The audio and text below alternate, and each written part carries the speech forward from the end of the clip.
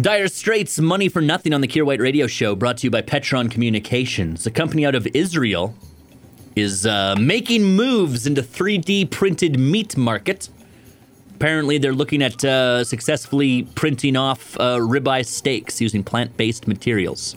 Kind of the evolution of the whole Beyond Meat craze. They're like, look, people want to have their sexy steaks, but we've determined that they're bad for the environment. We're going to 3D print these using cool science and technology. Now, the big question on a lot of people's minds is, yes, but do they taste like steaks? Is it textured like steak? Is your fake steak clearly a fake steak? Or is it a fake steak so good at being fake that people are like, that there's a steak? Look, I'm willing to give it a try. Give anything a try. I gave the Beyond Meat burgers a try. Wasn't a fan because I was like, hey, get closer back to meat. This tastes terrible. But I'll give the 3D printed steak a try if it comes along. This is the reason why.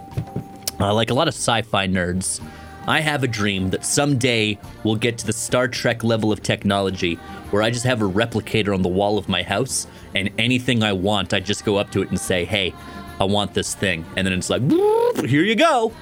Here's the thing. That's only going to happen if we embrace, alternative food methods.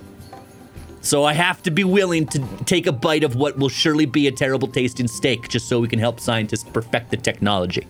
It's also that someday, way in the future, when I'm an old man without teeth, I can go up to my wall and say, steak, mid-rare, bullseye barbecue sauce, Montreal steak spice. And it'll be like, here you go. Kier White on the Bear.